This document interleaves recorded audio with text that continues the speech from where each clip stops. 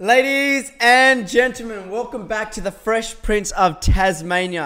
I hope everyone has had a super and amazing week. You know what? This is the first Friday of December, ladies and gentlemen. That means 2 more Fridays and Santa Claus is on his way. I'm so excited. I tell you what, I love this time of the month. This time of the month, the summer waves of rays of sunshine comes.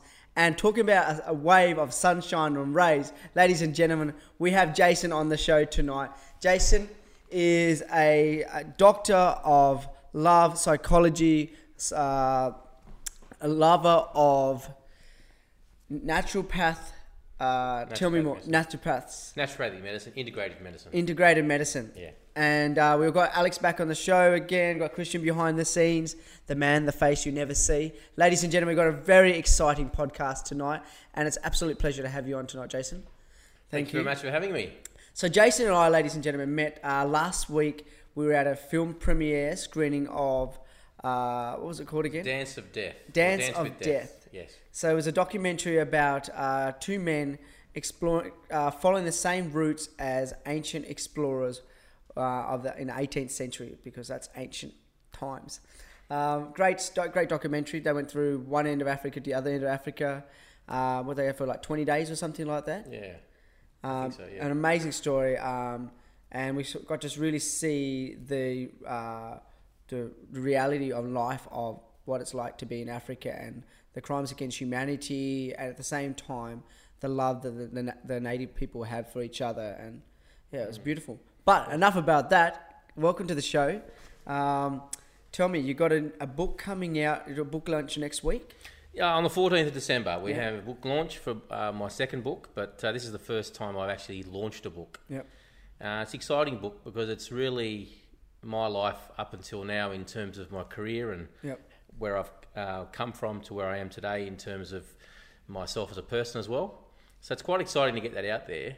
I did start writing the book about 15 years ago, but put the pen down because I hadn't gone through... What made you decide 15 years ago that you were going to write a book? It just hit me one day. I just thought, I've got a story that needs to get out there because there's a lot of young people out there that could actually resonate with it. Yeah. And I thought it might be a good thing to tell people, let people know where I'm coming from, but also to maybe perhaps inspire some change in people, because I saw a lot of my friends and colleagues struggling as well at the same time. Yep. So when you say struggling, what are you talking about? Struggling generally in life with certain, life challenges. Yep. And that's how my book was born. Yeah. So I started writing it and then put the pen down because I felt like the story needed completion. I needed to go through some more stuff in my life to actually get to that point where I'd actually feel creditable enough and also experienced enough as well to really bring it together. So I picked it up again about a year ago, and it was just free flowing. It just came out like it was verbal. What come out? Tell me about tell me what you went to university to study. What did you go to university to study for? Well, I studied a Bachelor of Science, Bachelor of Health Science, but that came after. Okay. I actually fell into what I studied. Yeah. And you'll learn in the book how it all came about. Yeah. I mean, I'm not going to give away everything tonight, but I'll let you know that it was more of an evolutionary process. So you get to a certain path, and then you come to a fork in the road. Okay, which way do I go? Yep. And you decide. Yep. And you make a change. Yep. And I blinked my eyes a few years later, and I just didn't know how I got there because it was just following instinct. Yep. The head was out of the equation. It was just natural flow. So staying in the flow was really important for that. Yep. So 15 years ago, you must have had a completely different mindset to the one that you have now. Absolutely. You're older and more experienced. Did you have an ultimate aim 15 years ago to write the book, and then did it change? First of all, what's the book called? The book's called The Wounded Healer. So as the name suggests, the Wounded Healer is an archetype. It was developed by psychologist Carl Jung, which describes a practitioner who's been through pain, and in their pain they've discovered meaning and purpose in their life, and then was able to then become a true healer in the sense that they could really have empathy and understanding for their clients. So it's being wounded, having the experience, and then being able to pass on that knowledge because you've been through stuff. So it's doctor as healer rather than it's a little bit different than, say, an academic as a practitioner. Yeah. Because it's an academic goes to school, learns the studies, learns the skills, and then applies them to people. So you're more of a philosopher. Well, wounded healer is more you've actually been through the pain. Yeah. And that's what's actually triggered the need to become a practitioner. Yeah. Through pain and self-discovery. So that's why I came up with that term, and I actually came up with that many years ago. And when I was reading Carl Jung's meaning of what it was, it just hit me, and I thought, this is me. So I had to start writing the book, and I dropped it back then because it just wasn't the right time. But yeah. So does that answer your question? Was that something? Sort of. I mean, I was getting at like mindset and like you were much younger, like 15 years younger. You would have been. So you was obviously in high school. Was that right? Well, the journey of the wounded healer started back when I was a footballer, and that's I'll show you a brief story. Is that I was playing football at high level at college, and I was passionate about my football. Football was my life. I wanted to play with the greats, wanted to play first grade, I wanted to go all the way. But something happened one day that changed the course of that in an instant. So basically I was on the football field, going up, doing my normal tackles, and then the leg just snapped from underneath me. So there and then, that just changed the whole course of everything. That led to a series of, trials and tribulations with health, such as, poor recovery of the leg, which almost led to amputation. Oh, really? Yeah, and then basically, so what happened was it was a pretty severe fracture, and it was like the leg was facing the other way around. It was quite a, traumatic experience, you could say. So trauma actually triggered this book, and or the story of this book. And what happened was, I didn't know at the time, but it was basically a forced change. I wasn't changing myself. The incident, the trauma, forced change upon me. Because here's me in my head thinking I'm going to be a footballer. Yeah. But then this happened and led me on a completely different path. So in all the stress of thinking I'm going to lose a leg and all this sort of stuff, I went into a bit of a depression and drinking, drugs, all sorts of things. And then one day I just decided that this is not the way to go. And to cut a long story short, what had happened was I ended up going back to my doctor saying there's something wrong with his leg, and he basically ignored my symptoms. And so I was quite disillusioned. I decided to go and see my football doctor. He took one look at it. He said, go straight to hospital, you need to get a scan on that. So they found an infection, which was almost, an amputation, but it took 12 months, but we actually got rid of the infection. So that's how it started, almost losing the leg. And then after that, as a result of all the pharmaceuticals, my body was really run down. So I slipped into a bit of depression, didn't know where to go next. And then just one day the lights went on. I said, okay, I've got to change. I have to do something. How old were you when the lights changed? I was about 21, 22, you'd say. 21 was when I actually, still a young guy. 21 I was playing football. About 22, about a year later, when I did get so I got the all clear eventually with the doctor, and I thought, okay, what am I going to do now? By this time, all the medications had taken its toll. Yep. So what happened from there on is I just started to do things. I started to exercise. I started to eat well. I started to look into my health. And that just opened up a whole paradigm, a whole new world to me in terms of health and nutrition and healing. I had no idea what a naturopath was. I didn't know what a natural doctor was. I didn't know what nutritionist was. In fact, it was quite funny. I was bumped into this guy at a health food shop. Yep. I said to him, mate, what are you doing? He goes, I'm a naturopath. I said, what the hell's that? I said, in my mind, it was some hippie in Byron Bay or something. He said, well, if you want to learn about that, this is where you go. So I just went there for my own selfish purposes, and I thought, well, I'll go and look at what this is about. So I enrolled into a nutrition course. And what had happened was, a year into the course, I actually discovered it's a professional training course, which means you finish your diploma, you get to become a practitioner. Yep. I had no idea. I thought it was purely for my own learning and whatnot. So that's how it all started, was by accident. I actually never enrolled into this course thinking I wanted to be a practitioner, I wanted to be a healer. How long was the course? It was a 3-year training. Oh, wow. It took me, I think, 4 in the end, because I took a year off after the first 2 years because it was just too much. It was all of a sudden I'm a footballer, jock, next thing I'm doing biochemistry and physiology. It was tough. Yeah. So I took a break, took off overseas.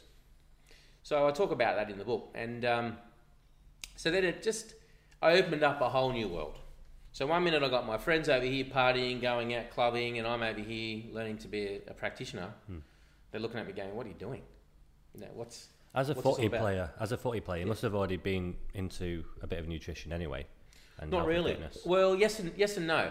I basically got interested at a 17-year-old because I was into bodybuilding and it was a football. And so none of the guys were. I used to take my protein shakes into school, but I was sort of dabbling. I was just trying to do things my own way without any studies. So at 17, I was doing that sort of thing, and then it wasn't until this injury that it opened up the possibility of further studies and further learnings. Mm-hmm. I was overweight as a kid, so for me, those purposes were to keep the weight off. Right. Okay. So not for health. So would you say that because you were misdiagnosed by your general practitioner, that this is what kind of spurs you on to go into the field of naturopathy? Look, I call myself an integrative doctor, and I've trained as an integrative doctor because I don't believe purely one way or purely the other. I believe that integration is the key.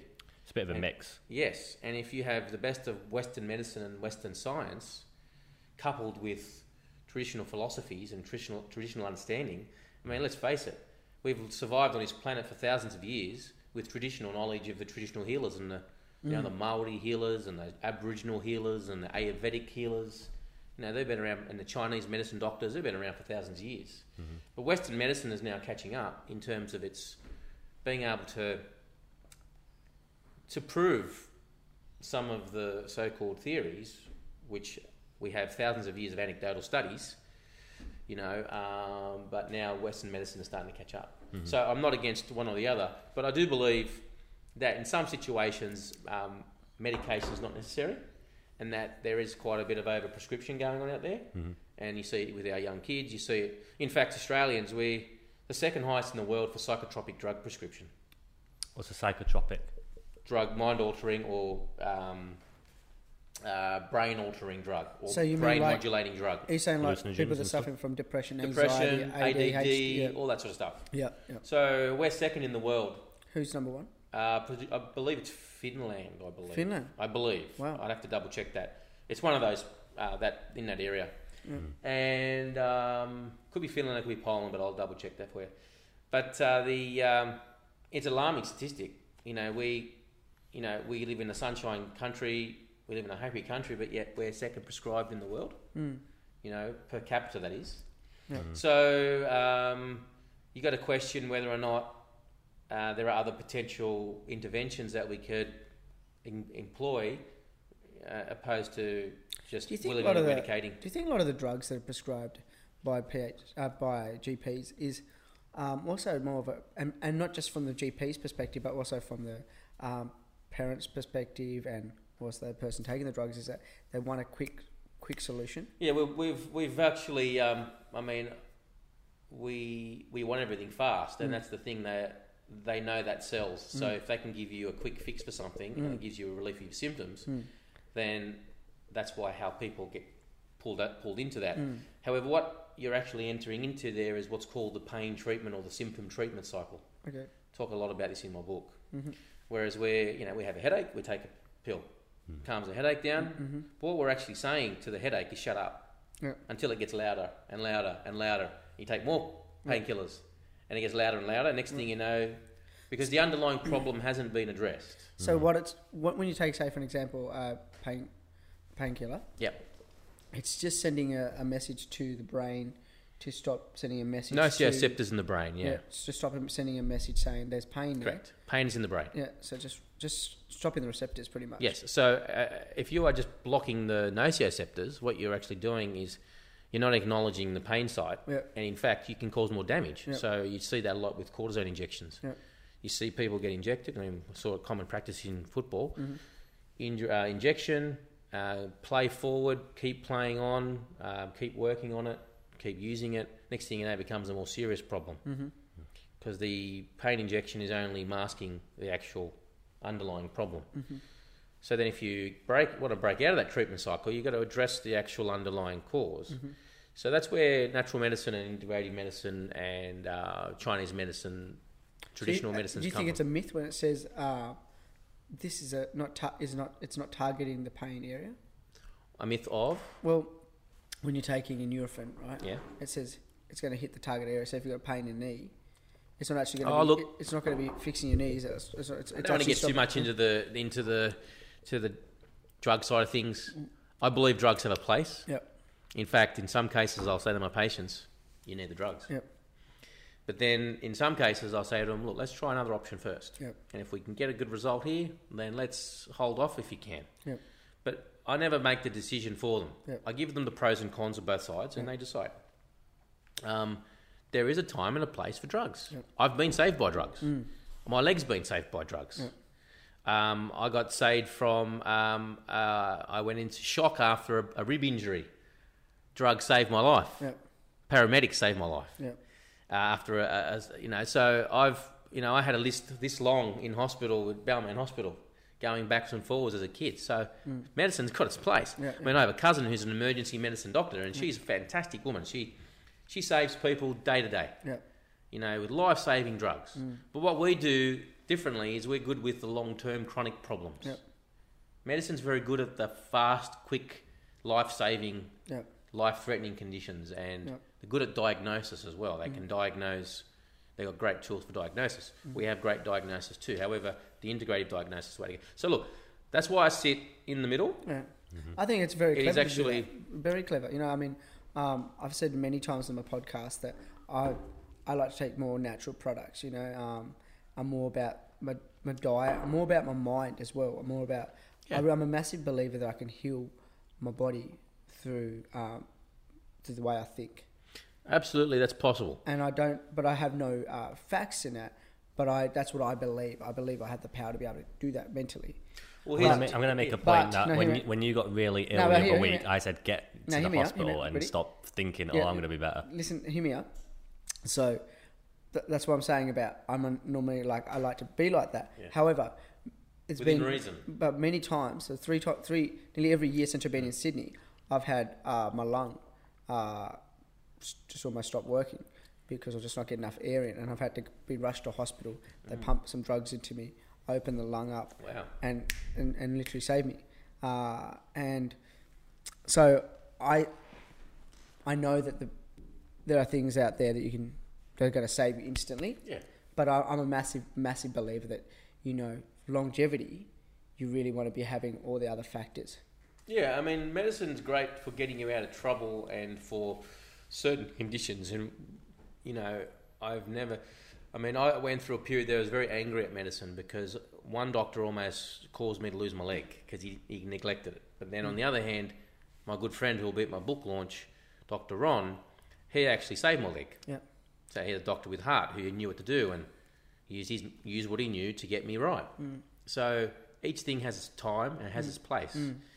And the only thing that I can say is if people do have something going on, it's always a healthy thing to do is to get two perspectives. And then you can just make a decision once you have that knowledge. A lot of people do not do that. They don't even get a second opinion for a medical diagnosis. So, example, they'll get a doctor and they'll say, what do you think, doc? And he'll say this. And they'll swallow that hook, line and sinker without doing any of their own research or understanding. In some cases, they might look on Dr. Google, which is not a good thing to do. They will self-diagnose. They'll self-diagnose. The amount of times but it's very important, even within the medical realm, is get a second opinion. I learnt that the hard. I mean, thank God I did, because I wouldn't have a leg today. Yeah. If I had to listen to the first doctor and just ran around on it like there's nothing wrong, that wouldn't have been around. So medicine has the power to heal, but it also has the power to harm if it's not used properly. And the same with, in both sides of the fence as well. I'm very mindful, because I have a lot of medical doctor colleagues and friends, and they're fantastic people, fantastic doctors, and quite respectful of what they do. I'm the biggest fan of my cousin, who's an emergency medicine practitioner. She's fantastic. So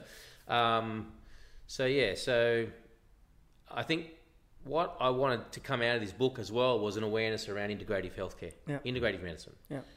Because when you start mentioning the word naturopath and you start mentioning the words traditional medicine and traditional healers, it can sometimes give the wrong connotation. Some people think with that wording, it's a bit hoo-ha, it's a bit out there, it's not scientific. Yeah. But that's why I do not go too far one way or too far the other. I like to be in the middle in that... So you must have an extensive amount of research and knowledge and awareness, and constantly learning. You always learn. You have to keep learning. Yeah. Because if the day you think you know it all is the day you actually stop learning. Yeah. So you have to pretend you don't. In some cases, your patients teach you. Yep. Your patients come in. In fact, I thank my patients about this book, because patients actually taught me a lot of the lessons and a lot of the my clinical skills, you could say, because you have to apply science to people, and you have to understand individuals, but then they have to feed back to you, and then you work from that. It's a constant. It's a creative. Yeah. It's a constant state of openness you have to be in, and a state of creation as well. Yeah. So after you became a naturopath, you pursued a career where you were working with sports teams, NRL teams, the Tigers, am I right? And AC Milan, which is pretty interesting. Which AC Milan players did you work with? Look, I had I don't really like to say names, but what happened was a guy turned up at my doorstep one day. He was sent by Federation Australia, and was it Kaka? I can't tell you who it was. It's a code of silence. You can't really tell who you've treated, but you can say what they're linked to, unless they've authorised it. But he was actually a well-known striker that kicked many goals. He turned up to my clinic. I had no idea who he was. He comes in with the bag, and he's giving me a bag, and I look at him going, "Do I know you from somewhere?" And then it hit me who it was. But he played for Italy as well. So I didn't work it out until about halfway through the session. Sorry? Does it rhyme with Mario Falatelli? I can't say. So we've had a few. I worked for the Tigers initially, because obviously not being able to play for the Tigers. I did play for the younger grades, so the Harold Matthews and and Holy Cross was a feeder team for the Tigers. But the next best thing was to actually work for the Tigers. So a mate of mine used to work for the Tigers, used to send players down. I used to work with them, and I used to do nutritional talks. Mm-hmm.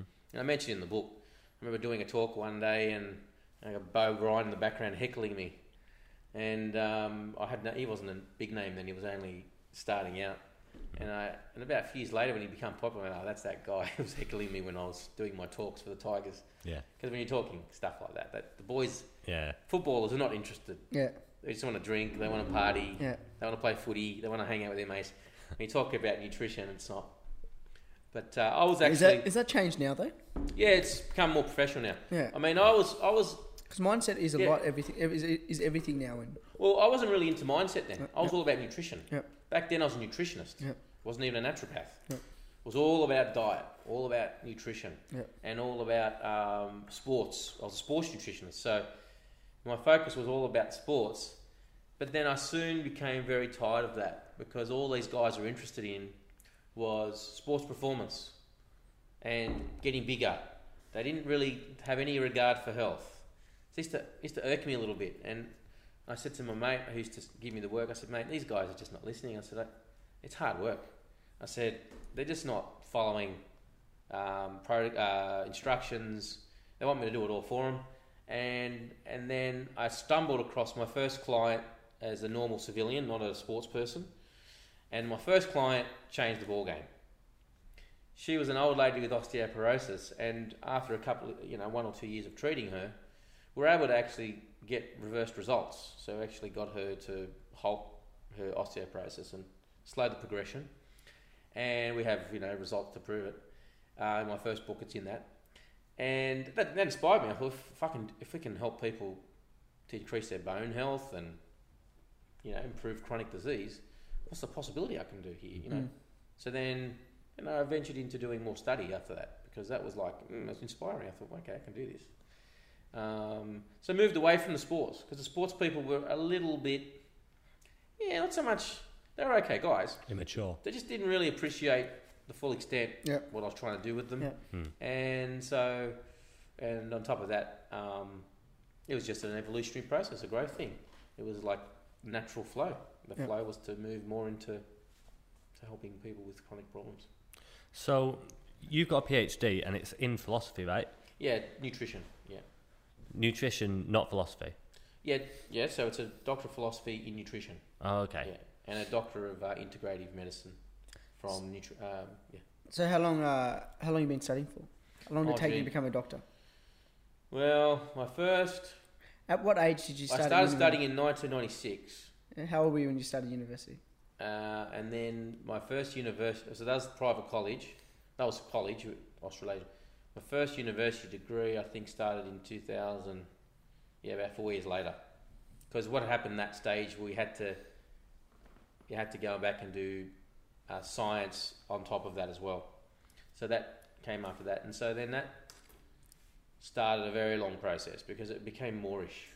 The more you learn, the more you want to learn. And then I went through all the realms: chiropractic, naturopathy, acupuncture, integrative medicine.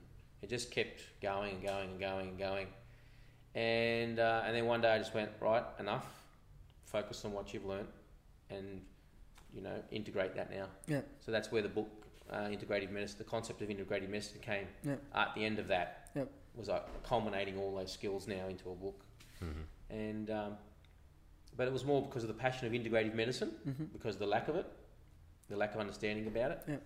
And this book's a bit different. It's more to the general public. Yeah.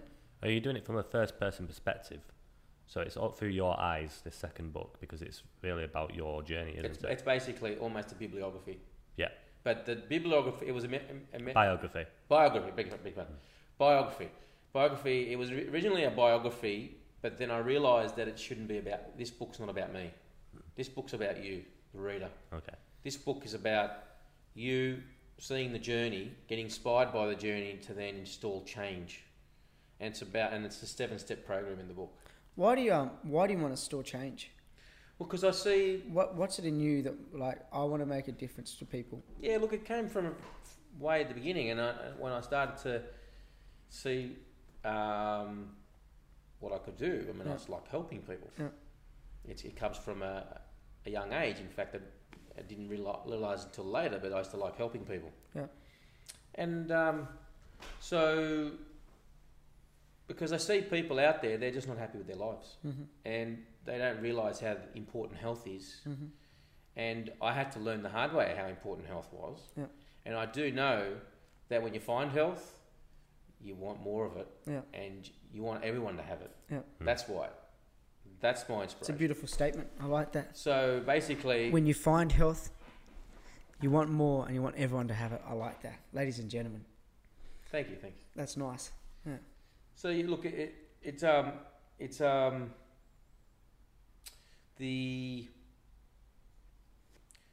goal now. You asked me about my why prior. It's actually to educate and inspire people as much as I can from my own journey, and also to help people find their purpose and their telos. Yeah. So that's what this book's about. Yeah. Because how this actual book started writing again, how I started writing again was that I was sitting in an Anthony Robbins event. Oh, really? And I was actually at several events prior to that, and I could never work it out.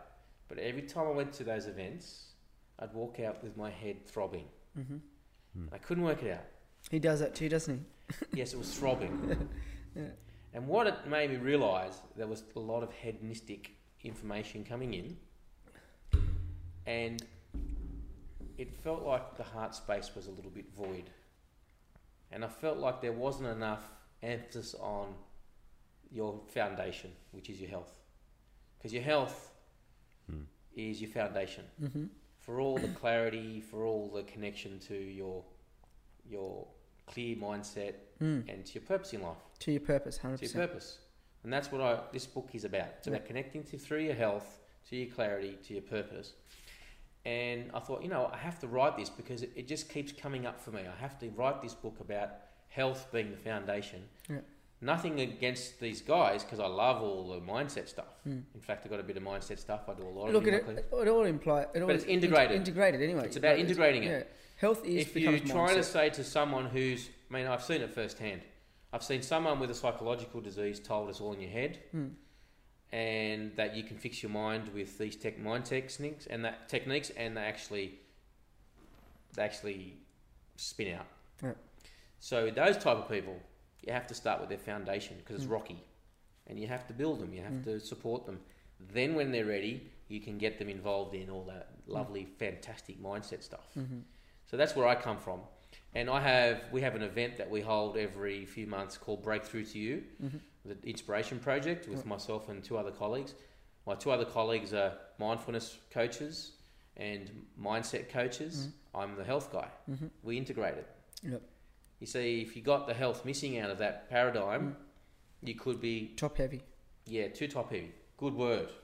And I just found that I was feeling very top heavy with a lot of the mindset stuff, and I need to really come back and... Yeah. And I think that's what the essence of this book is. And, but yeah. Nice. So, Johnny. How do you know Johnny?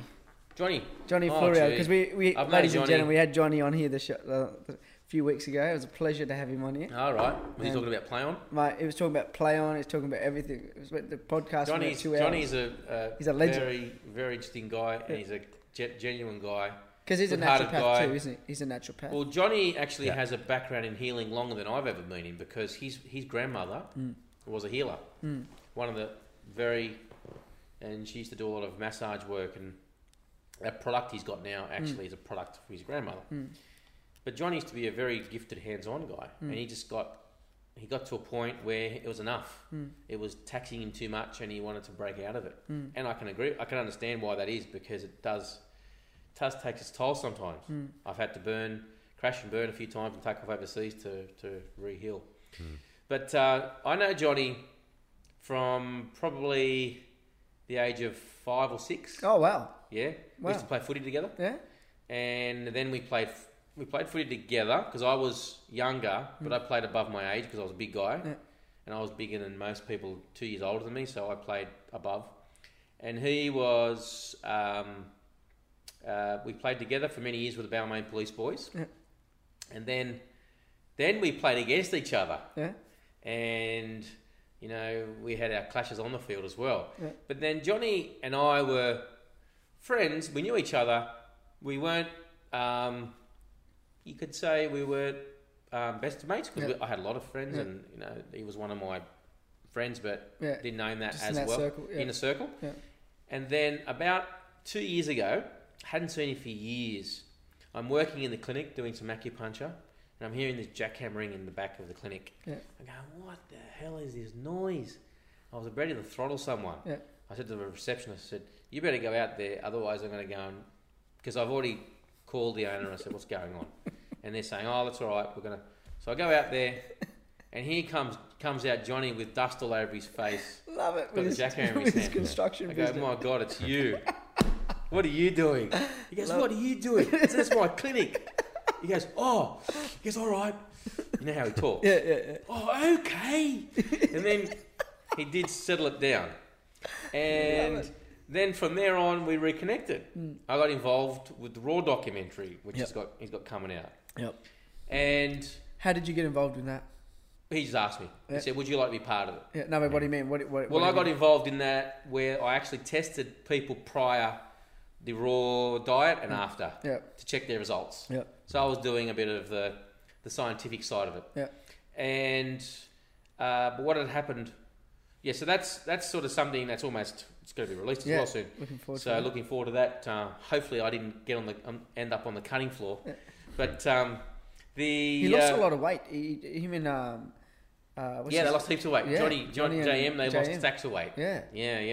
Because it is very, it's cleansing. Yeah. And so what had happened not long after that as well is that I introduced him to his new wife. Wife-to-be. His wife told me about that. And he returned the favour. Introduced me to my wife-to-be. So it's like full circle. Yeah. And so we, reacquainted and reconnected over the last couple of years. Nice. Yeah. It's a beautiful story. So what's the future got hold for you, mate? What's up? Well, here's a story. What I'm envisaging, I had this epiphany one day that my book is going to really open a lot of doors for me. Yeah.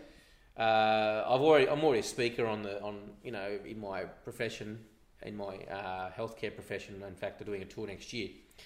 However, I want to get out there, and we've developed the Wounded Healing Worldwide, which is an online program. Yeah. And we also going to be doing a lot of coaching, slightly outside of the naturopathic realm, but more in the it's integrated into all the mindset stuff. So it's a coaching program, and I'm looking. You and the other two gentlemen, is that right? No, well, this is my own baby. Yep. And we'll be offering coaching for anyone who wants to create success and happiness and health in their life. Yep. And various levels. The book is the starting level. Yep. 7-step program you can do yourself. Then we got the online program. We got the one-on-one coaching. Yep. But what I see in the future is a lot of travel. Yep. There's a little bit of travel coming up next year. Already quite a few engagements, traveling, promoting the book, and doing what I want to do, which is to educate and inspire people worldwide. Yep. And I actually put a number on that. I want to be able to, by the time this book runs its full course and has been around for a while, I want it to have reached millions of people. Yep. Do you want to be a New York bestseller?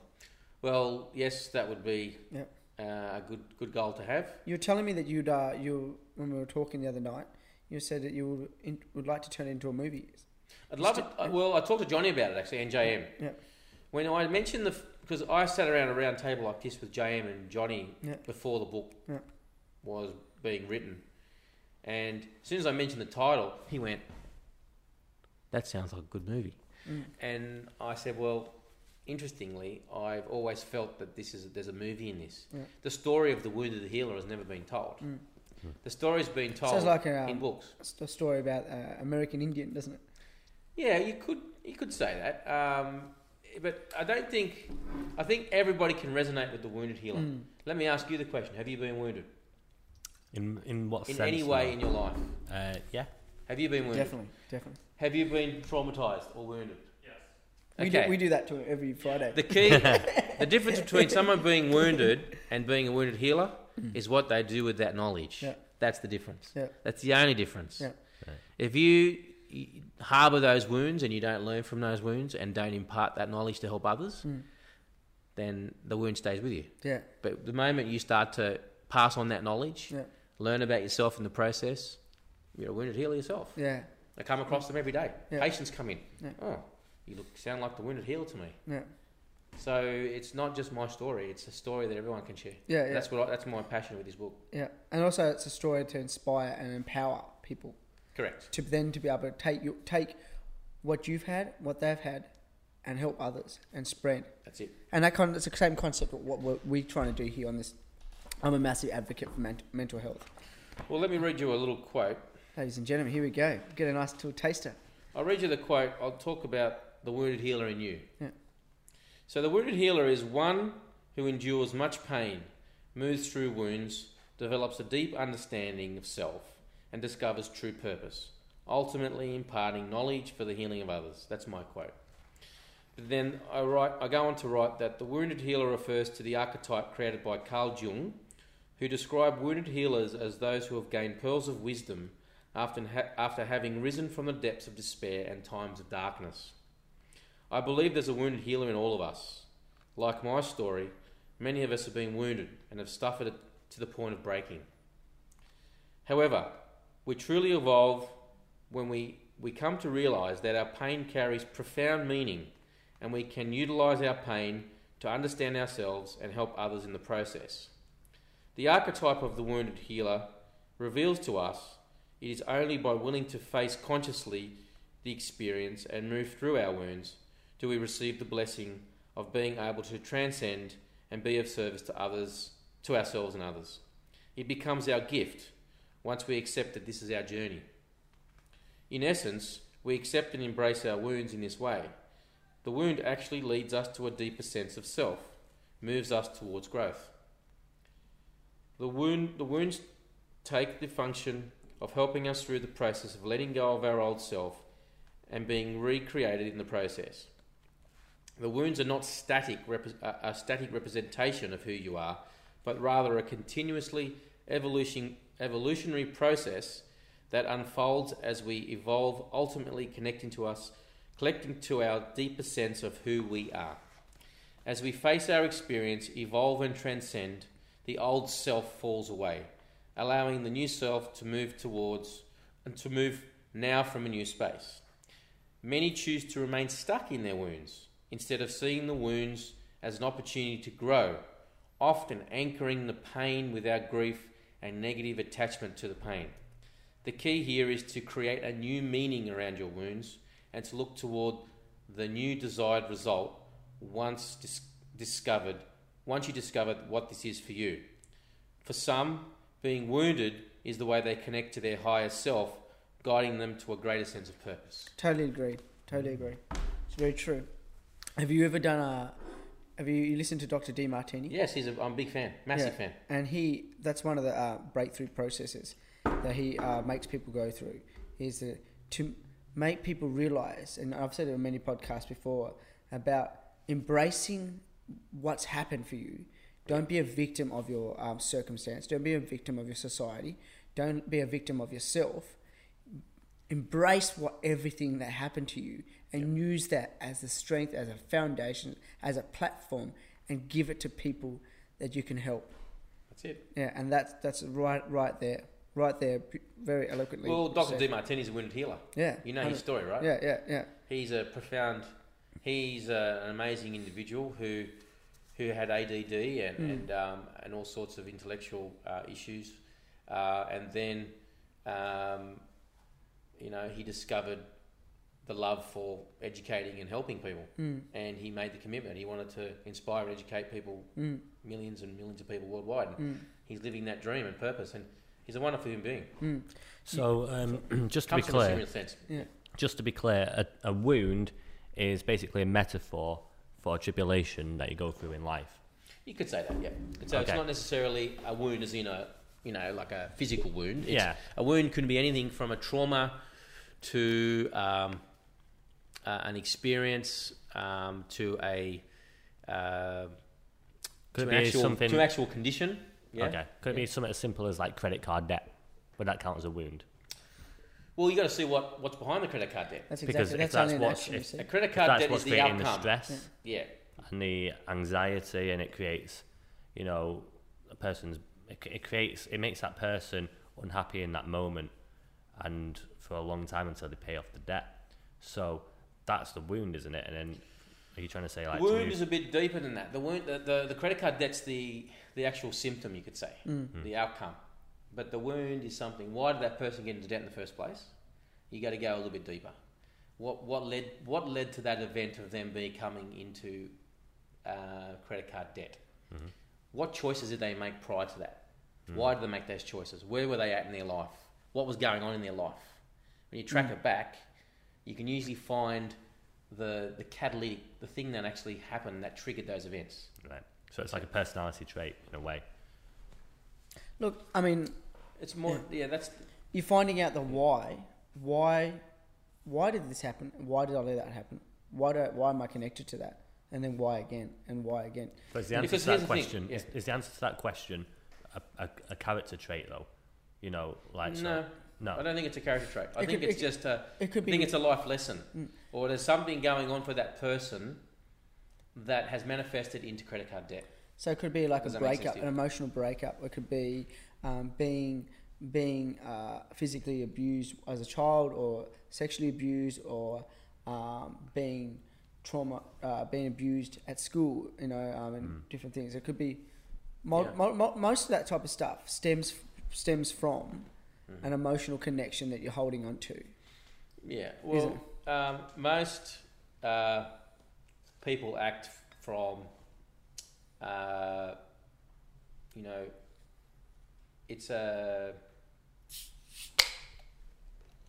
You always got to ask the question, why do people behave the way they behave? Is it a character trait? Is it their individuality, who they are?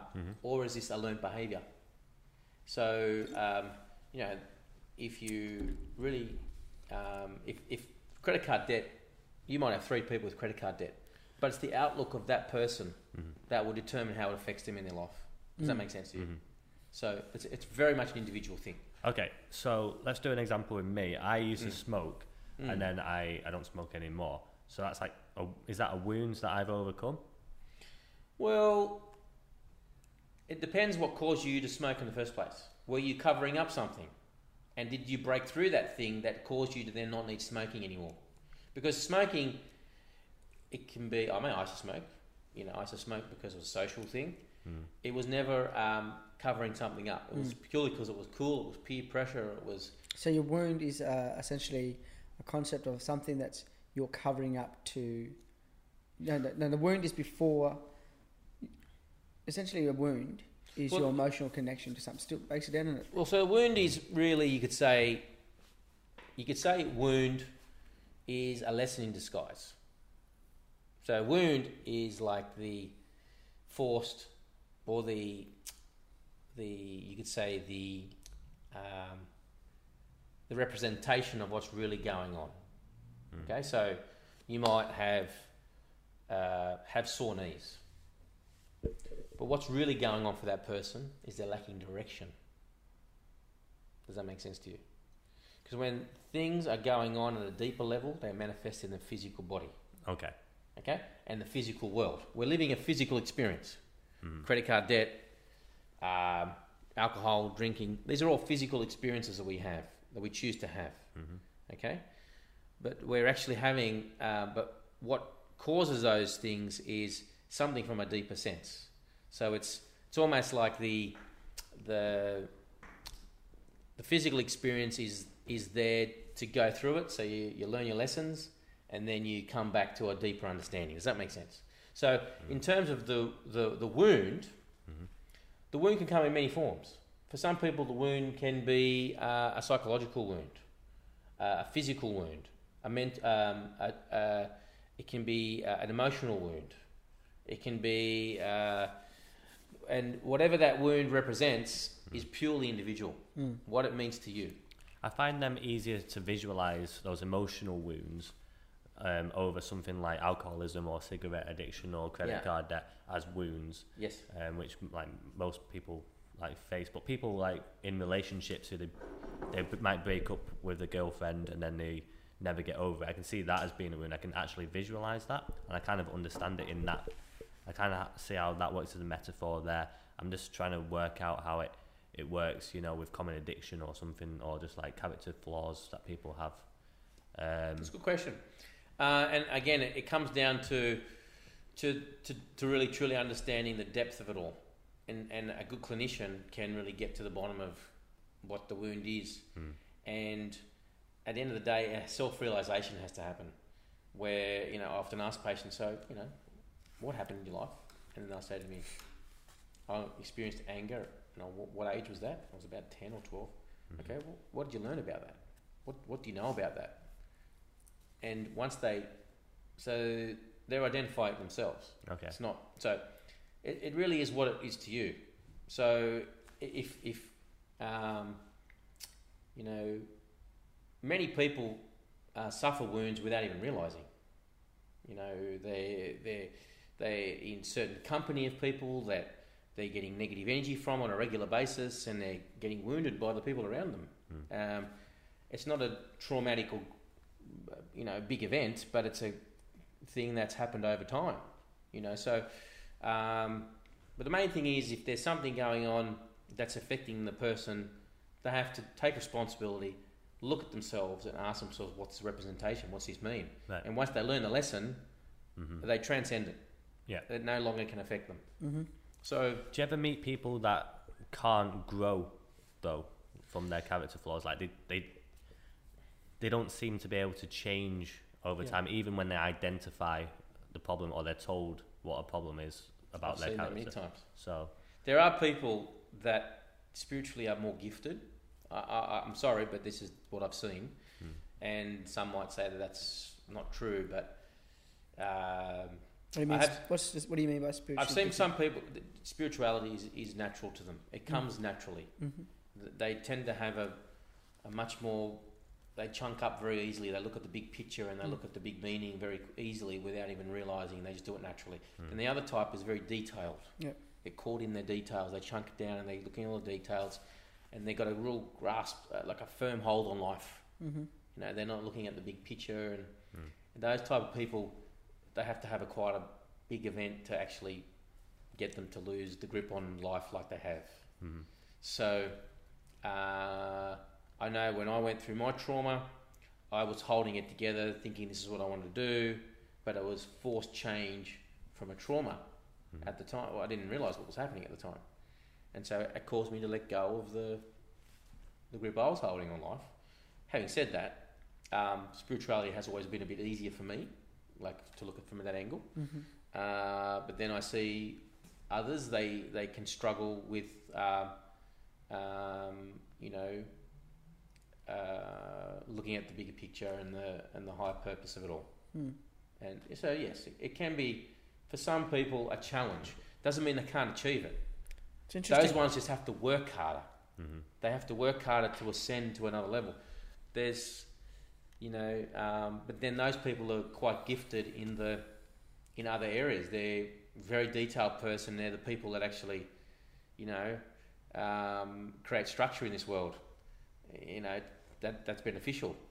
And I think the big picture people can learn from that, and vice versa. The structured, detailed people can learn from the. So does that answer your question? Well, it's sort of. It's leading us onto a completely different stream. You've got the big picture people, which I'd describe as people who are more aware of everything around them. You could say that. And then you've got like people that are more focused on the detail, which are people like I'd say that are just less aware of everything around them and only aware of their own consciousness and what's going on in their lives. What other types of people are there, or is it just the two, or is there? Well, you can get people who combine the both, and I think, you would call those people left and right brain people. Right. In my first book, I talk about the left-right brain connection. The key is integration of the brain. Right, so integrating right, left brain. I have to say that I was always been a right brain person, so I had to learn to become more detailed and more. You know, I have a partner who's very detailed and structured, and I learned so much of her. But yet I'm a very big picture person. She learns off me. So you've got to align yourself with people who can help you with those characteristics. You know, one of my best friends, he's very much a detailed person, and he's a fantastic guy, and he's into details. I'm the big picture guy, and we bounce off each other, and we give that to each other. And he's going through his own health crisis at the moment, and he's now starting to see the big picture. And now he's seeing the big picture. He's integrating and he's moving forward. So I think we naturally have, you know, strengths, and we just got to make sure that we identify what our weaknesses are and work on those. One more important question I've got is, I know you can't say the soccer players that you work with, but who are the boxers that you work with? Or is that the same? Can't say that one either. Yeah. There was an Australian champion that I was working with. Right. Funny story with that one, because I was treating him, and his trainer said to me, "How about you? You box, don't you?" I said, "Yeah, a little bit of boxing." He said, "What about you getting in the ring?" He was trying to get me on board, and I was his trainer. So I said, you know, at that time I was like, no more sports for me. But I was the fittest I was. And great boxer, this guy. He's an Australian champion. And so it's like a fight camp, you know, where is it the same as like, I don't know, in the UFC they have like a fight camp where they'll train for a few months at a time, and they get specific people in, they get nutritionists in, they'll get powerlifters in or whatever if they want to do powerlifting, they get strike coaches and they'll get like jiu-jitsu coaches or whatever. Is it the same in boxing? So you were part of that camp? I was part of I was part of the camp, but it was more fight day. I did mostly fight day stuff. So I prepared him for the fight. I did his massage prior, because I do a lot of hands-on work too. Massage prior and actually at the events. And I connected through my friend at school. She was his partner at the time, and she said he needs a physical therapy guy. So I put my hand up, no problem. And great guy to work with. But we've had some great people to work with over the years. Some good business people, all levels, business people, actors. Tell me, you're all about nutrition. Are you still all about nutrition now? Lots of it's based on nutrition. Basis is nutrition. What do you think about food in fresh fruit and vegetables in supermarkets today? Oh yeah, well. See, this is my biggest thing. Well, look, organic is coming a long way now. You got a lot of supermarkets will stock organic. Is it swanky? What's that? Is it swanky having organic? Like, I grew up in Tasmania, one of the best places in the world. It is. Like, seriously, and I'm very grateful to be able to grow up there and have fresh fruit and vegetables. But in saying that, I still went to my supermarket, brought everything from my supermarket, ate processed sausages and everything like that. Only now that I'm older and I'm living in Sydney and I'm more conscious about my health than I've ever been in my life. And I think I'm over-conscious now. Yeah. Completely over-conscious now. And I'm looking at fresh fruit and vegetables, knowing that they've been stored in a cool room and everything like that. Is the nutritional value still beneficial for human beings? Yeah, look, standard food, you have to look at various factors, right? If it's just general food over the counter, there's a few things that come into play. What's it been sprayed with? Is it genetically modified?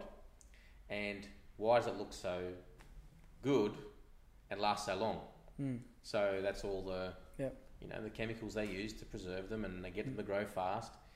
And I would say 100% that the food of today is not as nutrient dense as it was back when I was growing up. When I was growing up, you'd go to the local, you knew your grocer. I mean, I used to live in Rozelle, Balmain. Used to go, and we knew the grocer. We'd see it get delivered straight from the farm. We'd pick it straight up. We'd go across the road to pick it up from the actual shop straight to our tables. Yeah. Now it's got to go long distance. It's packaged in plastic. The soil, because it grows so quickly, it's not enough time for the soils to really nourish and get the nutrients in the food. So I would say 100% organic's the way to go now. Yep. Because we have to. Because our food is, you don't know. I mean, half the stuff gets radiated between country to country. Let's look at organic though. Let's look at growing organic produce in the city. Yeah. So I work at a little cafe called The Grounds. We've got a beautiful vegetable garden. Where you work, yeah. And I always pick I would pick out the spinach out of the garden, pick the carrots out of the garden. I deliberately eat from the garden just to make people create hype for people, right? But I know it's good for me. But how good is it at the same time we're getting out of the ground when the amount of planes, trains, 100%. Did you know there's an interesting study that I know of? There was a guy who was growing beetroot in his backyard in Leichhardt, and they couldn't work out for the life of he was not spraying them. They couldn't work out for the life of him why I think it was either he or his son was high in lead. And they suspected it was the planes because the planes are dropping stuff down and they're breathing it in the whole time. But guess what beetroot does? It actually soaks up lead. Yeah. Wow. So if you're getting lead dropping into your soil, it's absorbing into your beetroot and then you're ingesting it. Yeah. So you're trying to do one thing but you're creating another. So you're spot on. Yeah. And I would not grow vegetables in the city for that reason. And that's exactly what I come to this realisation 2 years ago. Yeah. I'm watching the flight path. I'm just looking, and I'm just thinking, these vegetables I'm growing here. Yeah, you're onto it. Is counterproductive. Yeah. Absolutely counterproductive. And my job is to do tours, and I like to educate people. And one of the biggest things I want to do next year is I want to do what you're doing. Is I want to travel around Australia.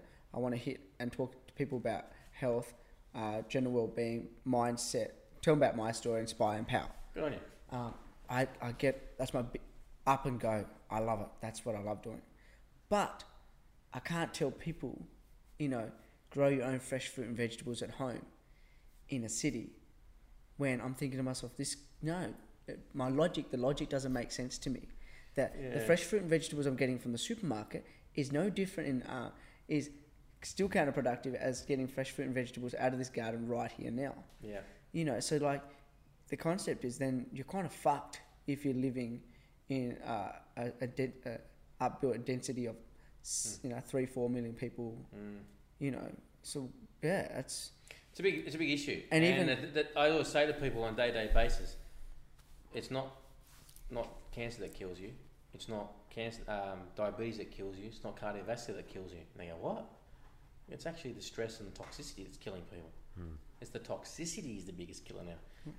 And at the end of the day, it's all stress on the body. If a person's not stressed, their body doesn't go into degeneration like it does. If they've got a genetic weakness there and they're stressed, they're bringing it on quicker, right? But if they're not stressed, they're switching those genes off, and those genes aren't switching on. But toxicity is a big problem. And we do a lot of genetic testing, and we find all these things called polymorphisms, they're genetic defects. And, there's people out there that are really up against it. And this is why it irks me at times when people say, oh, no, it's all in your head. Just get your head right. It's not just that. You have to look at... Because your body produces a lot of toxics. Well, think about this, right? If your gut produces 80% of your serotonin, what do you got to look at what you're putting in your body, right? Serotonin is your brain chemical, right? Yeah. So if it produces 80%, then you got to look at everything you're putting in your body. From a toxic point of view, from a nutritional point of view, all that sort of stuff. So you're big on gut health? Gut health is the cornerstone of naturopathic medicine. It's the cornerstone. In fact, in the 1400s, actually even Hippocrates talked about the importance of gut health. The first doctor, medical doctor, the Greek doctor, famous doctor. But then there was a famous Chinese medicine doctor who said all disease starts in the gut. He said it starts in the stomach and spleen. In Chinese medicine, the stomach and spleen is your gut, right? He said, this is the 1400s, it's quoted in his book, all disease starts in the gut. This is in the 1400s. And then naturopaths got onto that in the 1800s, I believe. But now research is backing this up. We know it's all about the microbiome, the gut flora. We know that antibiotics wipes out a whole colony, can wipe out a whole colony. In fact, it takes 4 years to recover for one course of antibiotics. We know that the people who are depressed, 9 out of 10 of them have poor gut health. I've got some probiotics here, and it's actually got the name of some of the stuff that's on it. Which company is that?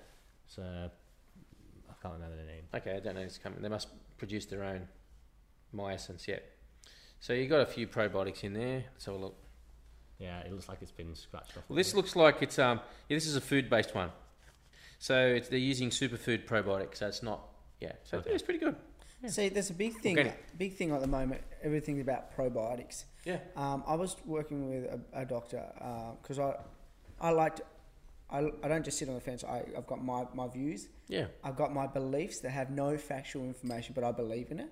And and a lot of times when I believe, I find that very right in a lot of ways. But anyway, he was telling me that everyone's on about probiotics, but we're not focusing on prebiotics.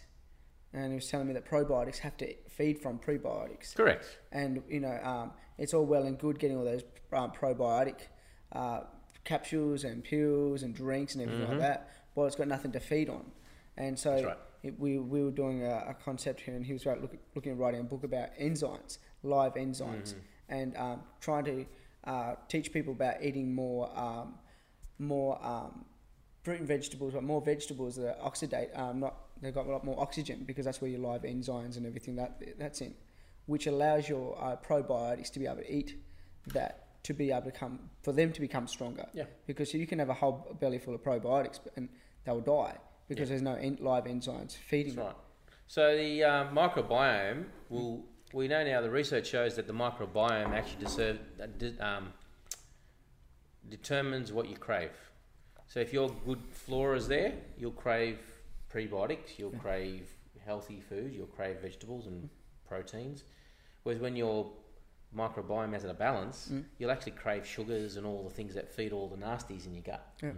So it's the constant... When you say crave, is that a mental concept? No, because if you think about where we actually eat from, most of us eat from up here, but actually it's wrong. We need to eat from here.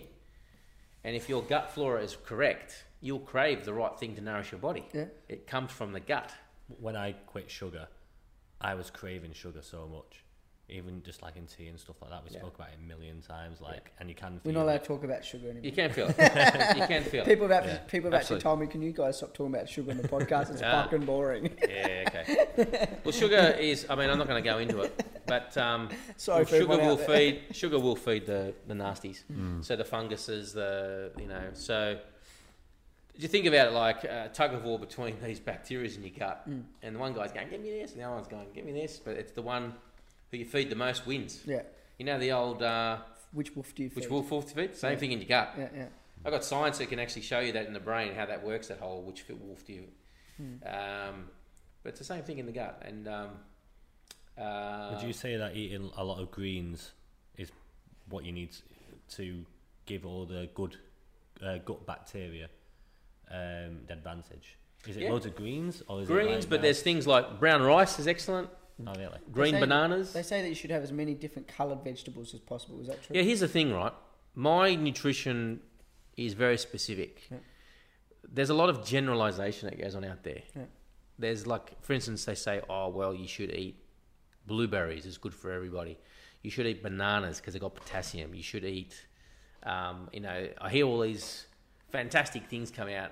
And then when you look at the individual, who it actually is good for, it's only a certain percentage of the population. Yeah. I mean, and that comes down to your own genetics and blood type. So blood type and genetics actually can influence your cravings and what your gut actually needs. Yeah. Problem is, everyone's gut is no good. So no one's guts are optimised, they're not functioning the way they should be. Yeah. Why? All it takes is one course of antibiotics, all it takes is stress, all it takes is nutritional deficiencies, too much sugar, the gut flora is gone. What about pH levels on all your different organs? Creating the right pH level. Yeah, look, it's can that actually be done? Can that actually be done? I have a machine that tests the pH. Yeah, but can a human being, a single human being, be able to create? See, pH level in water was like in a so we're drinking pool, alkaline water. No. In a swimming pool, the pH level's right, so then all of a sudden it'll never get bacteria, it'll never go green because it's spot on, right? Correct. Now, we should be able to do that same concept with our body, but each different organ has to have a different pH level. Is that right? Yeah, well, you got to have a certain pH, but the thing is, it's actually generalisation again. Everyone's pH, based on their individual genetics and physiology, is slightly different. Yeah. So you got to be careful, because we hopped onto this bandwagon of everyone should be neutral pH, should be alkalizing and stuff like that, but then alkalizing isn't good for everybody. Yeah. Okay. In fact, certain blood groups don't do well with an alkalizing diet. Yeah. So it actually affects their digestion. So look, we did the raw food diet, for instance. The raw food diet. I said to the guys, I said, look, I can see this working for some of your guys, but I can't see it working for these other guys. And it was actually proven in my actual testing that the blood group O's did so, but then the blood group A's did very well, because the blood group A's are very good with vegetarian and alkaline type eating. So they're like chalk and cheese, those two guys. O's and A's are like, if you were to look at them from a body point of view, an O type is usually tall and stringy and small jaw, and the O blood type's like me, round head, bit more stocky.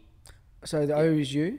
I'm an O blood type. And what's the other one? A. A blood type. I would be vegetarian. I'd be an A, wouldn't I? Because I'm really tall and skinny. Well, I mean, look, I look short. For everyone, I look short, but I'm actually. If I look at your jawline, I'd say you're probably more A, but then I've been wrong before. Yeah. Because A's can carry O characteristics, and vice versa. Yeah. But if you're looking at the archetypical A blood type and O blood type, one looks more like a veggie that you would see at the hippie festivals. Yep. and the other one looks more like a meat eater that's at the Oktoberfest eating his meat and drinking beer. Yeah. You know, that sort of that image. Yeah. Or think of the person who does yoga and it's very stringy compared to the guy who's stocky, that sort of thing. Ladies and gentlemen, it's that time of the night where we are going to have Alex's topics of discussion, ladies and gentlemen. This is a time of night where it gets real juicy. Alex, take it away. Okay, so in China that they used to have the one-child policy. Yes. This was a policy where, because of the overpopulation of China, they said you can only have one kid. And culturally, they lean towards keeping males because in their culture, I don't know, males are still, the dominant ones. Like, it's not as even as it is in our culture. So they estimated that between 30 to 60 million girls went missing, presumed killed, based on their gender. 36 million? 30 to 60 million. 30 to 60 million girls went missing. That's a 30 million gap in between 30 and 60. It's not very accurate, is it? But still. Yeah, but still hitting 30 million is just... But what's come out recently due to some research? Been found. 25 million have been found. Bullshit. Yeah. Where? Just in China. Yeah. But just not on the. What city? I'm going there now. But ladies, ni ha ma. It's on. All right. Big Poppy's on his way. Don't tell Johnny. All right. So the thing Spoken for. The thing is, they were just unreported at birth, and they've been either found on the government census years later, because they've done the census years later, and then it's like, where have you come from? Yeah. But apparently officials were turning a blind eye to it, to just people having multiple children in these rural areas. Oh, I see. So people took them on somehow.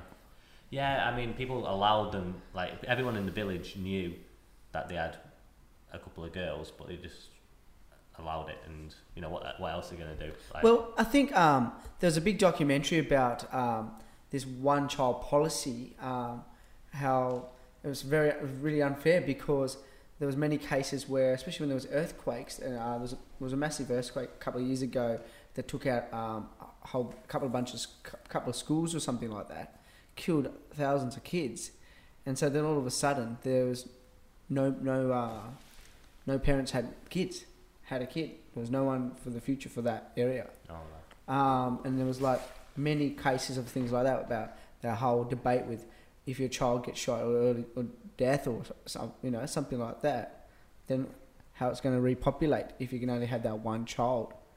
And is that still applied now? They abolished it last year. Yeah. They wanted to try and keep it in urban areas. Yeah.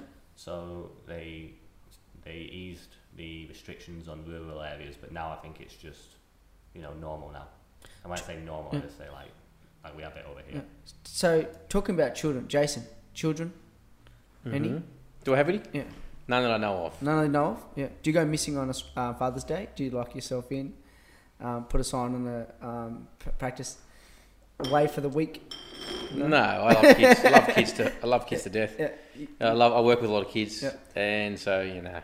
You're gonna. If I have that chance one day, I'm sure I'll. I'm sure it'll happen. Well, you're newly married. Is your wife? Actually, I'm getting married in January. Yeah. Yeah, next month. Yeah. Yeah. Next month. Are you excited? Next month. Yeah, very excited. Where are you getting married? We're getting married at Dunbar House in Watsons Bay. Yeah. Nice. Yeah. Excellent. All right. Well, what's your next topic, Alex? Okay, so the mayors of a few major cities that include Paris, Mexico City, Madrid and Athens have said that they will ban the use of all diesel-powered vehicles by about 2025. All diesel-powered vehicles? Yeah. Quite a lot of vehicles. Well, they've got a lot of... They're quite toxic. If you think about how much pollution there is in Mexico City as well, and the amount of traffic that they have there, Paris is pretty bad as well.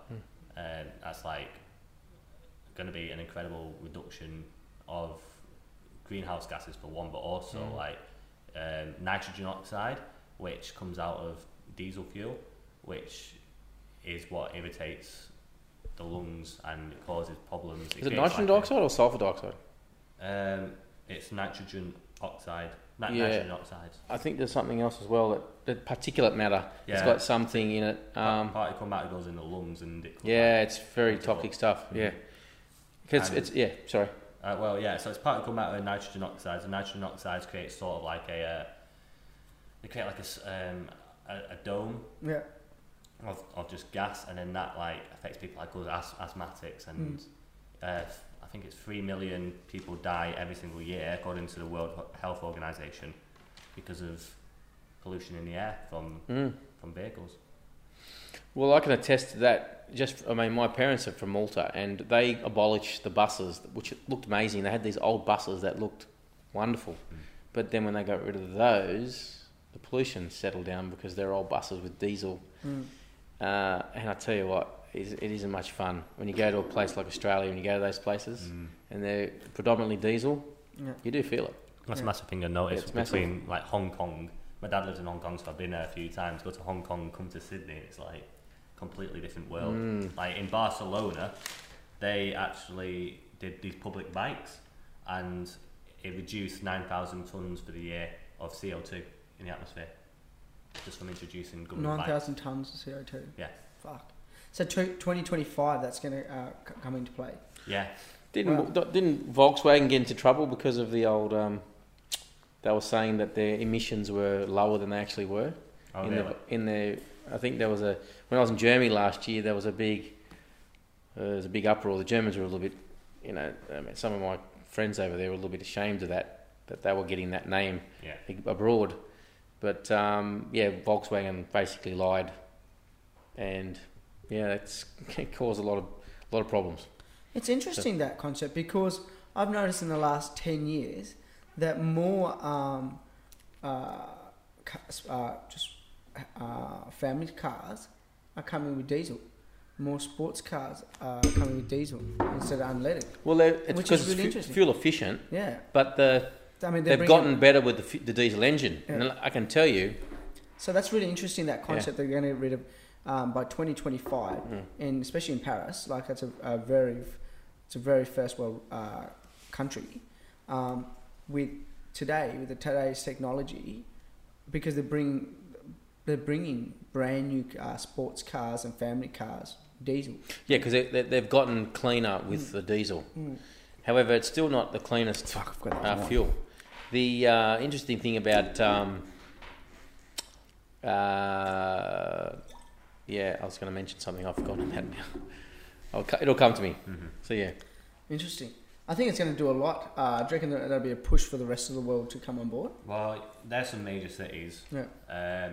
I'm hoping that... So it's just the cities, though? It's just the cities? Well, yeah, it's not going to be the rest of the country. Yeah. Like, maybe... because they're the capital. I mean, because Paris is trying to cut down how many cars, and every major city now... Can you just get in the water? Every major city now is trying to cut down how much traffic is coming into the city as it is. So, I mean, is it really going to make much of a difference in the surrounding area? I mean, if you look at Sydney, you wouldn't have Lakemba, Penrith, all those towns around classified as Sydney. Sydney's only really this area. Same with Paris, do you know what I mean? So yeah, it'd be the same. I don't think that... is it more just a hype that this is the city, we're a just city in the main city? Yeah, we're a city and we're doing this, but it leads by example. That's the thing, and then hopefully other capitals around the world will follow suit as well. Yeah. Did you know that the diesel engine was meant to run on vegetable oil?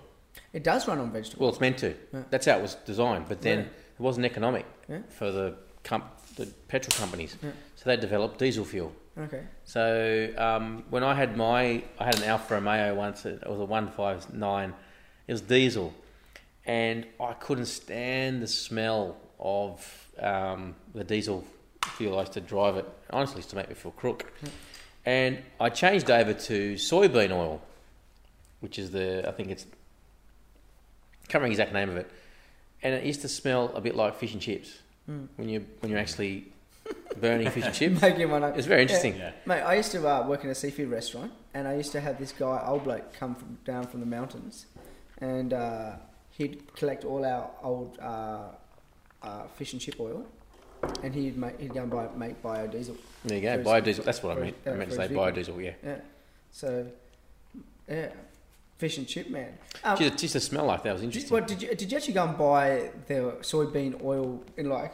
No. It was a petrol pump in Marrickville. Oh, really? They used to dispense it. Dispense oil. Yeah. And because I was feeling so crook on normal diesel, I thought, because I'm being the naturopath, I thought around his rich sports car. Okay, soybean oil. Okay, let's try that out. And it drove the same. Yeah. It just smelled like fish and chip oil. It didn't do too much more for my health because I found So I ended up getting rid of the car. I'll never buy a diesel car again. Wait, you're like... No. Sniffing? It's not for me. Not for me. Fuck, I just smell fish and chip. Like there's like grease on your windscreen. Seagulls are just constantly following you around, mate. Trying to look into your pocket. Interesting. I've got a last point. Yep.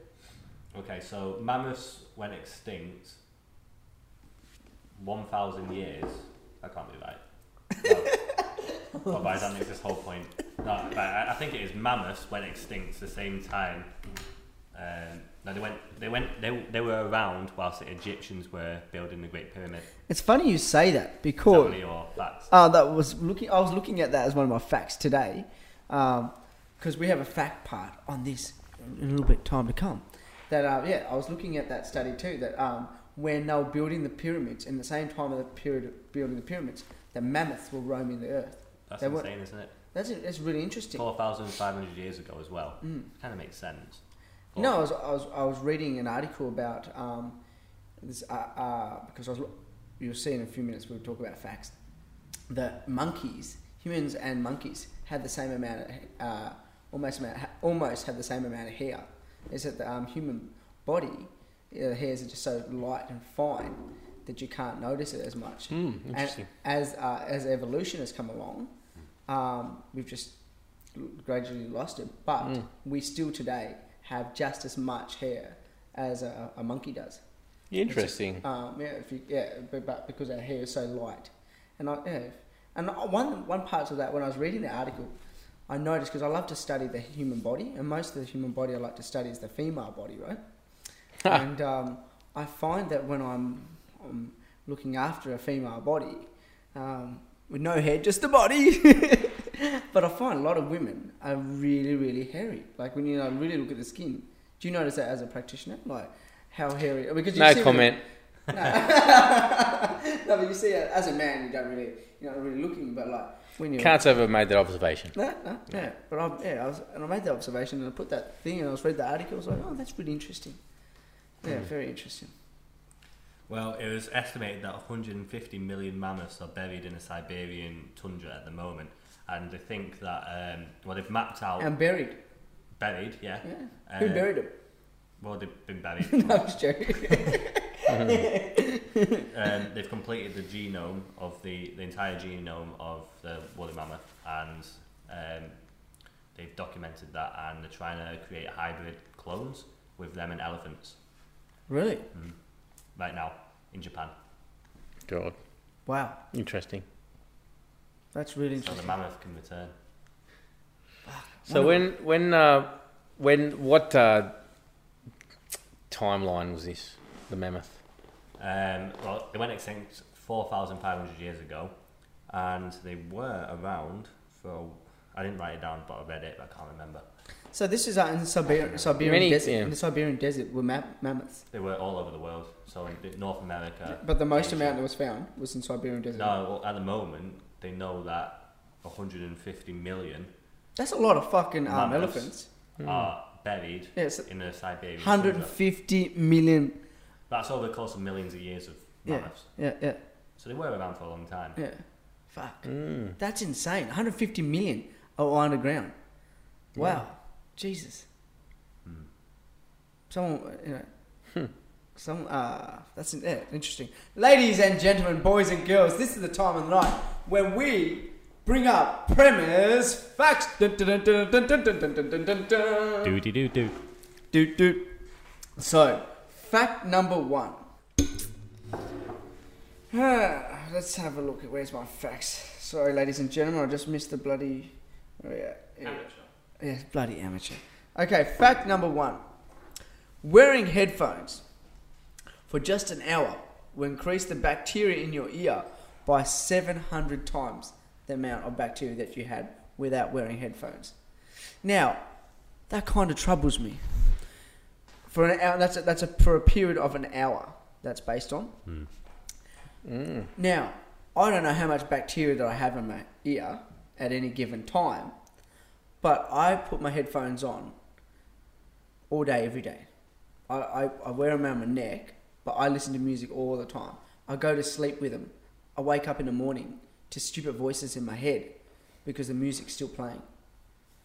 So I don't know how much bacteria I've got in my head. And if I'm going to drop dead all of a sudden.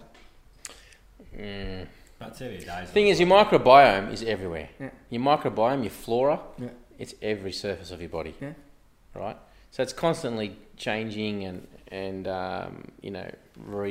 reforming. It all comes down to the strength of the host. So you can have all that bacteria there, but if your vitality is strong and your immune system's good, your body takes care of that stuff. Yeah. So you needn't worry about it. Yeah. And I'm yet to hear of people getting chronic infections from using headphones all the time. Yeah. But also it makes me think about when you're making that discussion about the vessel that you got, how strong that is, how much bacteria you can carry.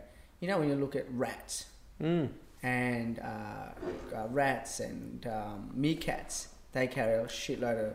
Yeah. Which it's just interesting, like that whole concept that it doesn't affect... It comes down to the host. Yeah, yeah. Oh, you know Louis Pasteur? Louis Pasteur was the guy who was all about the microbe. Milk guy. Sorry? Yeah. Milk. Tell me what Louis Pasteur was a scientist who believed that it was all about the microbe. So the microbe being the cause of a lot of illness and whatnot. But as he passed on, he realised that it was all about the terrain of the body, not the microbe. So you can have microbes, but it's the strength of the terrain that's the key. Okay. So an example would be, you know, someone gets an infection or an infestation of streptococcus or some sort of... But how well their immune system and how their vitality is to take care of that compared to someone who might have a suppressed immune system depends on whether they get an infection or not. Okay. So, you know, if you're not prone to ear infections and you have a reasonably good immune system, you know, that shouldn't be an issue. Whew. Ladies and gentlemen, there you go. This is why it's good to always have a doctor, nutritionist and a philosopher on the Fresh Prince of Tasmania, ladies and gentlemen. All right, fact number 2. Now, this one was interesting. Now, I think all the viewers out there, I want you to go home and I want you to spend hours looking at this. In every episode of Seinfeld, there is a Superman somewhere. In every episode of Seinfeld. Really? Yeah. Now, I was unaware of that until I started looking right into it. And in every episode I've seen so far, I've found him. Wow. Where did you find... Can you give me an example where you might have seen him? Can we bring some up? What are the things you put a drink on? Yeah. A toaster? Coaster, yeah. Coaster. Yeah. There was one on a bar, one in the kitchen, like a little mannequin. You just saw one that was just like a silhouette of him. Yeah. And now that I'm looking, I was like, yeah. And the funny thing why I was looking up Seinfeld is because I was having a conversation with a friend yesterday about comedy, you know, and talk about Seinfeld being paid the highest paid comedian in the world. Something like $600 million in royalties is still getting paid to him. That's like ridiculous. Yeah. Wow. I've never seen it. Never seen Seinfeld? No. What the fuck? Wow. Huh? You never seen I wouldn't expect. Do you like Seinfeld? Oh, yeah, love Seinfeld. Seinfeld. I love Joe Costanza. Mate. Love him. All right. Fact number 3, ladies and jelly beans. All right. Here we go. So, this is interesting. The pig. All pigs had the same intelligence as a 3-year-old child. Yeah. Yeah, I knew that one. Now, that really interests me. And so, furthermore, that study, we have a pig at the cafe that I work at. That's the reason why I stopped eating pigs. Yeah? Because you feel like you're eating a 3-year-old child? Yeah. God, this is what a 3-year-old child tastes like. Bacon! try to say that in court. I stole your baby and I ate it because I wanted to see life and taste like bacon. But we have a pig at my work, and his name's Kevin Bacon, and he's a very intelligent boy, and I take him for walks around the property, and he's smarter than any dog, any animal that I've ever had. And I found that fact. I was like, I want to see, I found this fact ages ago. Wanted to see how it actually would play. Accurate it was, yeah. Yeah. To the point where I tell him, he walks over there. I say, mate, don't go over there. I don't want you going over there. Just like I would speak to a child. I literally speak to him like he's a child. And next Friday, we won't be doing the podcast, ladies and gentlemen, on Friday. We might be doing it early in the week.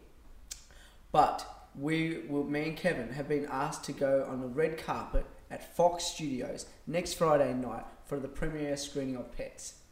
Wow, cool. So I'm going to be walking this pig up the red carpet. That's very cool. Fox Studios. Now, another interesting fact about the pig is in 1386, a pig in France was executed by a public hanging for the murder of a child. My God. Isn't that funny? We will fucking hang this pig. Why? Because the pig was like, nah, I want to fucking see if he tastes like human. No one's fucking eating me, mate. I'm going to fucking eat this. Alright, so ladies and gentlemen, this is the time of night, as I was saying before, where we have the man behind the camera that you never see. Okay, so we were talking about first world problems before, so we're still going to talk about the world, but in a bit more of a sadder point of view, because Stephen Hawking says we've only got about 1,000 years left as the human race. So if we've only got like 1,000 years left, what do you want to see get done in the next 1,000 years so that we actually feel good about ourselves? Okay, first and foremost, why is Stephen Hawking saying we've got 1,000 years to live? Is it? He doesn't. I've seen him be wrong about stuff before. I think he was wrong about the Higgs boson. The thing is with Hawking, he's super clever. Knows a lot about black holes, but at the end of the day, he's probably right about this because you said black holes. Black holes. Oh, holes. A lot of people think that we need to. The probability of Earth getting hit by a massive object, or I don't know, the sun sending off solar flares that pierce through the atmosphere and burn. Is that what he's saying? Like, how is he? He's saying the probability. I read it today. He said like in 1,000 years, the probability of something happening, like even an earthquake, like an earthquake big enough to kill us all, or a volcano, like in 1,000 years, the chances are something like a mass extinction event will happen. The thing is, though, in 1,000 years, I think we're going to evolve as well, and we're going to be able to. Good point. Hugely Elon Musk is very good point. Very good point. Elon Musk is like sending people to Mars within the next couple. I can't remember. Was it the next decade or something? In 10 years, he wants to send people to Mars. Think how quickly we can colonize across all these planets and in space in general. You don't have to be on a planet to colonize. You can just be in space in the space. It's a pretty big broad statement too. So. Well, there's a thing called homeostasis, right? Homeostasis is about constant trying to. It's in our bodies as well. So we're basically in a constant state of trying to balance ourselves. The body's constantly, if something, a threat like a bacteria comes in, our body takes care of it and balances it out. So that's homeostasis, keeps the balance. Same thing in the universe and the world. When something starts to go, it's the yin and yang theory. When there's a bit too much yang, the yin kicks in to try and bring that into balance. So I think Stephen Hawking is thinking very hedonistic about this. If I were to comment about that, I think he's looking at data. I mean, it sounds to me like a very intellectual guy. I don't know, is he more of an intellectual? Haven't studied him a lot, but is he more of an intellectual or instinctual? For me, he's like a celebrity intellectual. Yeah. See, to me, but he's still intellectual. Intellect is important. Intellect's good, but I think it can lead you down a path of getting too hedonistic about things, and I think you probably find that there's another complete element to it altogether, like in terms of That he hasn't considered before. He hasn't considered yet. That's what I'm trying to say. But at the same time, it's a massive, broad statement that's open. It is open. It's like, probability, in 1,000 years, this is what I probability believe. No, say, mate, how come it's not 1,003 years? No, say, look, this is an absolute fact. The Earth will only be around for 1,000 years. Don't use the word probability. It's like this, the word probability and possibility are so. You know what I have a problem with this statement? Yeah. Is it's almost, because when a statement like that is made on a global scale and you have a person of influence, you can actually get people believing this. So, if enough people believe it, then we're creating the world to end in 1,000 years. We're creating that. We're creating the world to end in 1,000 years. Isn't it the media's problem, really? Because he could just be saying something that all the scientists are saying anyway, which is the probability of Earth, like our civilization on Earth, the way it is, being around in 1,000 years, is next to nothing. It's really unlikely to happen. So he's just saying like a thing that everyone else is saying, but the media are turning it into a doomsday type of story. Yeah, that's right. What does it say? What have you found that might be just put the icing on the cake for this topic?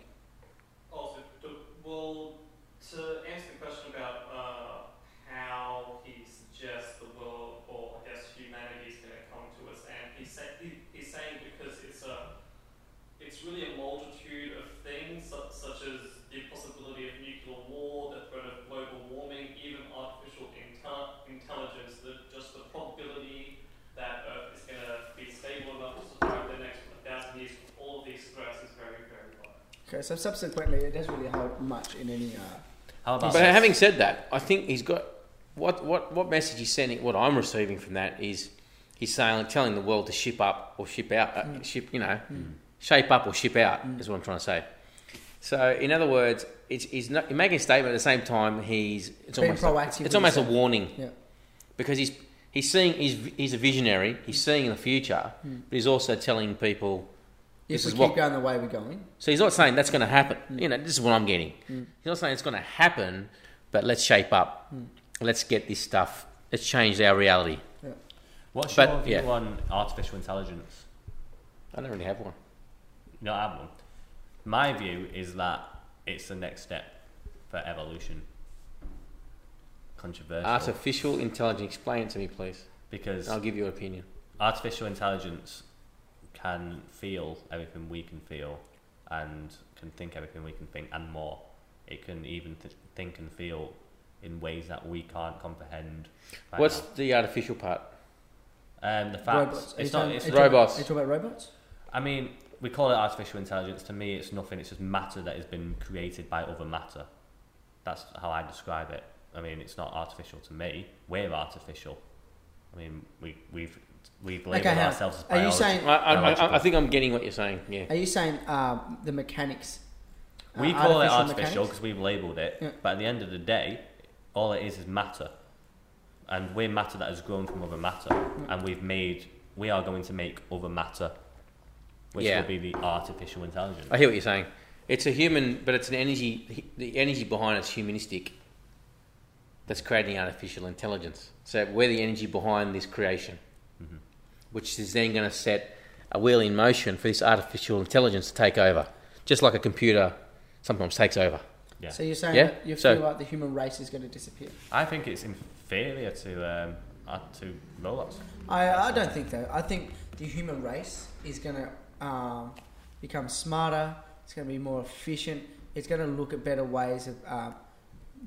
we're in a golden age right now to make such a positive and proactive change that we've ever been in.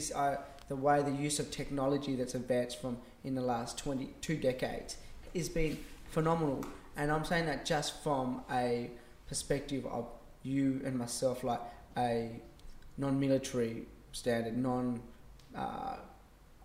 government standard, just an everyday person, the technology that we have, the awareness that we have around us, be able to, the connections that we're able to have. The consciousness, of consciousness, awareness, and just mindset, people, fitness and nutrition. We are living in the golden age of evolution, of where this human race is going to go to. I feel like when I die at the age of 112, that I will be able to see an amazing generation coming through that's going to make such a proactive change on this earth. And on that note, ladies and gentlemen, this is the Fresh Prince of Tasmania. Thank you so much for tuning in to us. Thank you, Jason, for coming. Jason Mallia here, ladies and gentlemen, on the Fresh Prince of Tasmania. This is his book, The Wounded Healer. I'm such a retard. The Wounded Healer, ladies and gentlemen. You are releasing this not next Wednesday, but the 14th of December. 14th of December. Where is it? The Italian Forum in Leichhardt. Ladies and gentlemen, it's going to be an amazing book. We are going to be putting this up for free for you to be able to read on our page, just the front page. No, but honestly, mate, thank you so much. It's been a pleasure to have you on. Pleasure being here. And, thanks, guys, for inviting Alex, me. Been great to have you. Christian, thank you so much. Boys and girls, please follow us on The Fresh Prince of Tasmania on YouTube. Please follow us on Instagram. Please follow us on Twitter, Tumblr, every social media platform that you can find us. Please email us if you have any queries about our show. If you want to come on backstage, sit behind us, and if you want to come on and talk to us. If you hate what we're saying, please email us at thefreshprinceoftasmania@gmail.com.au. I love you. We love you. Remember, be proactive.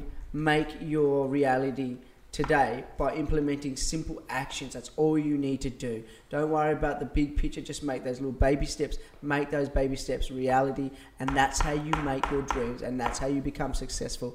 I love you. Stay proactive. Thank you.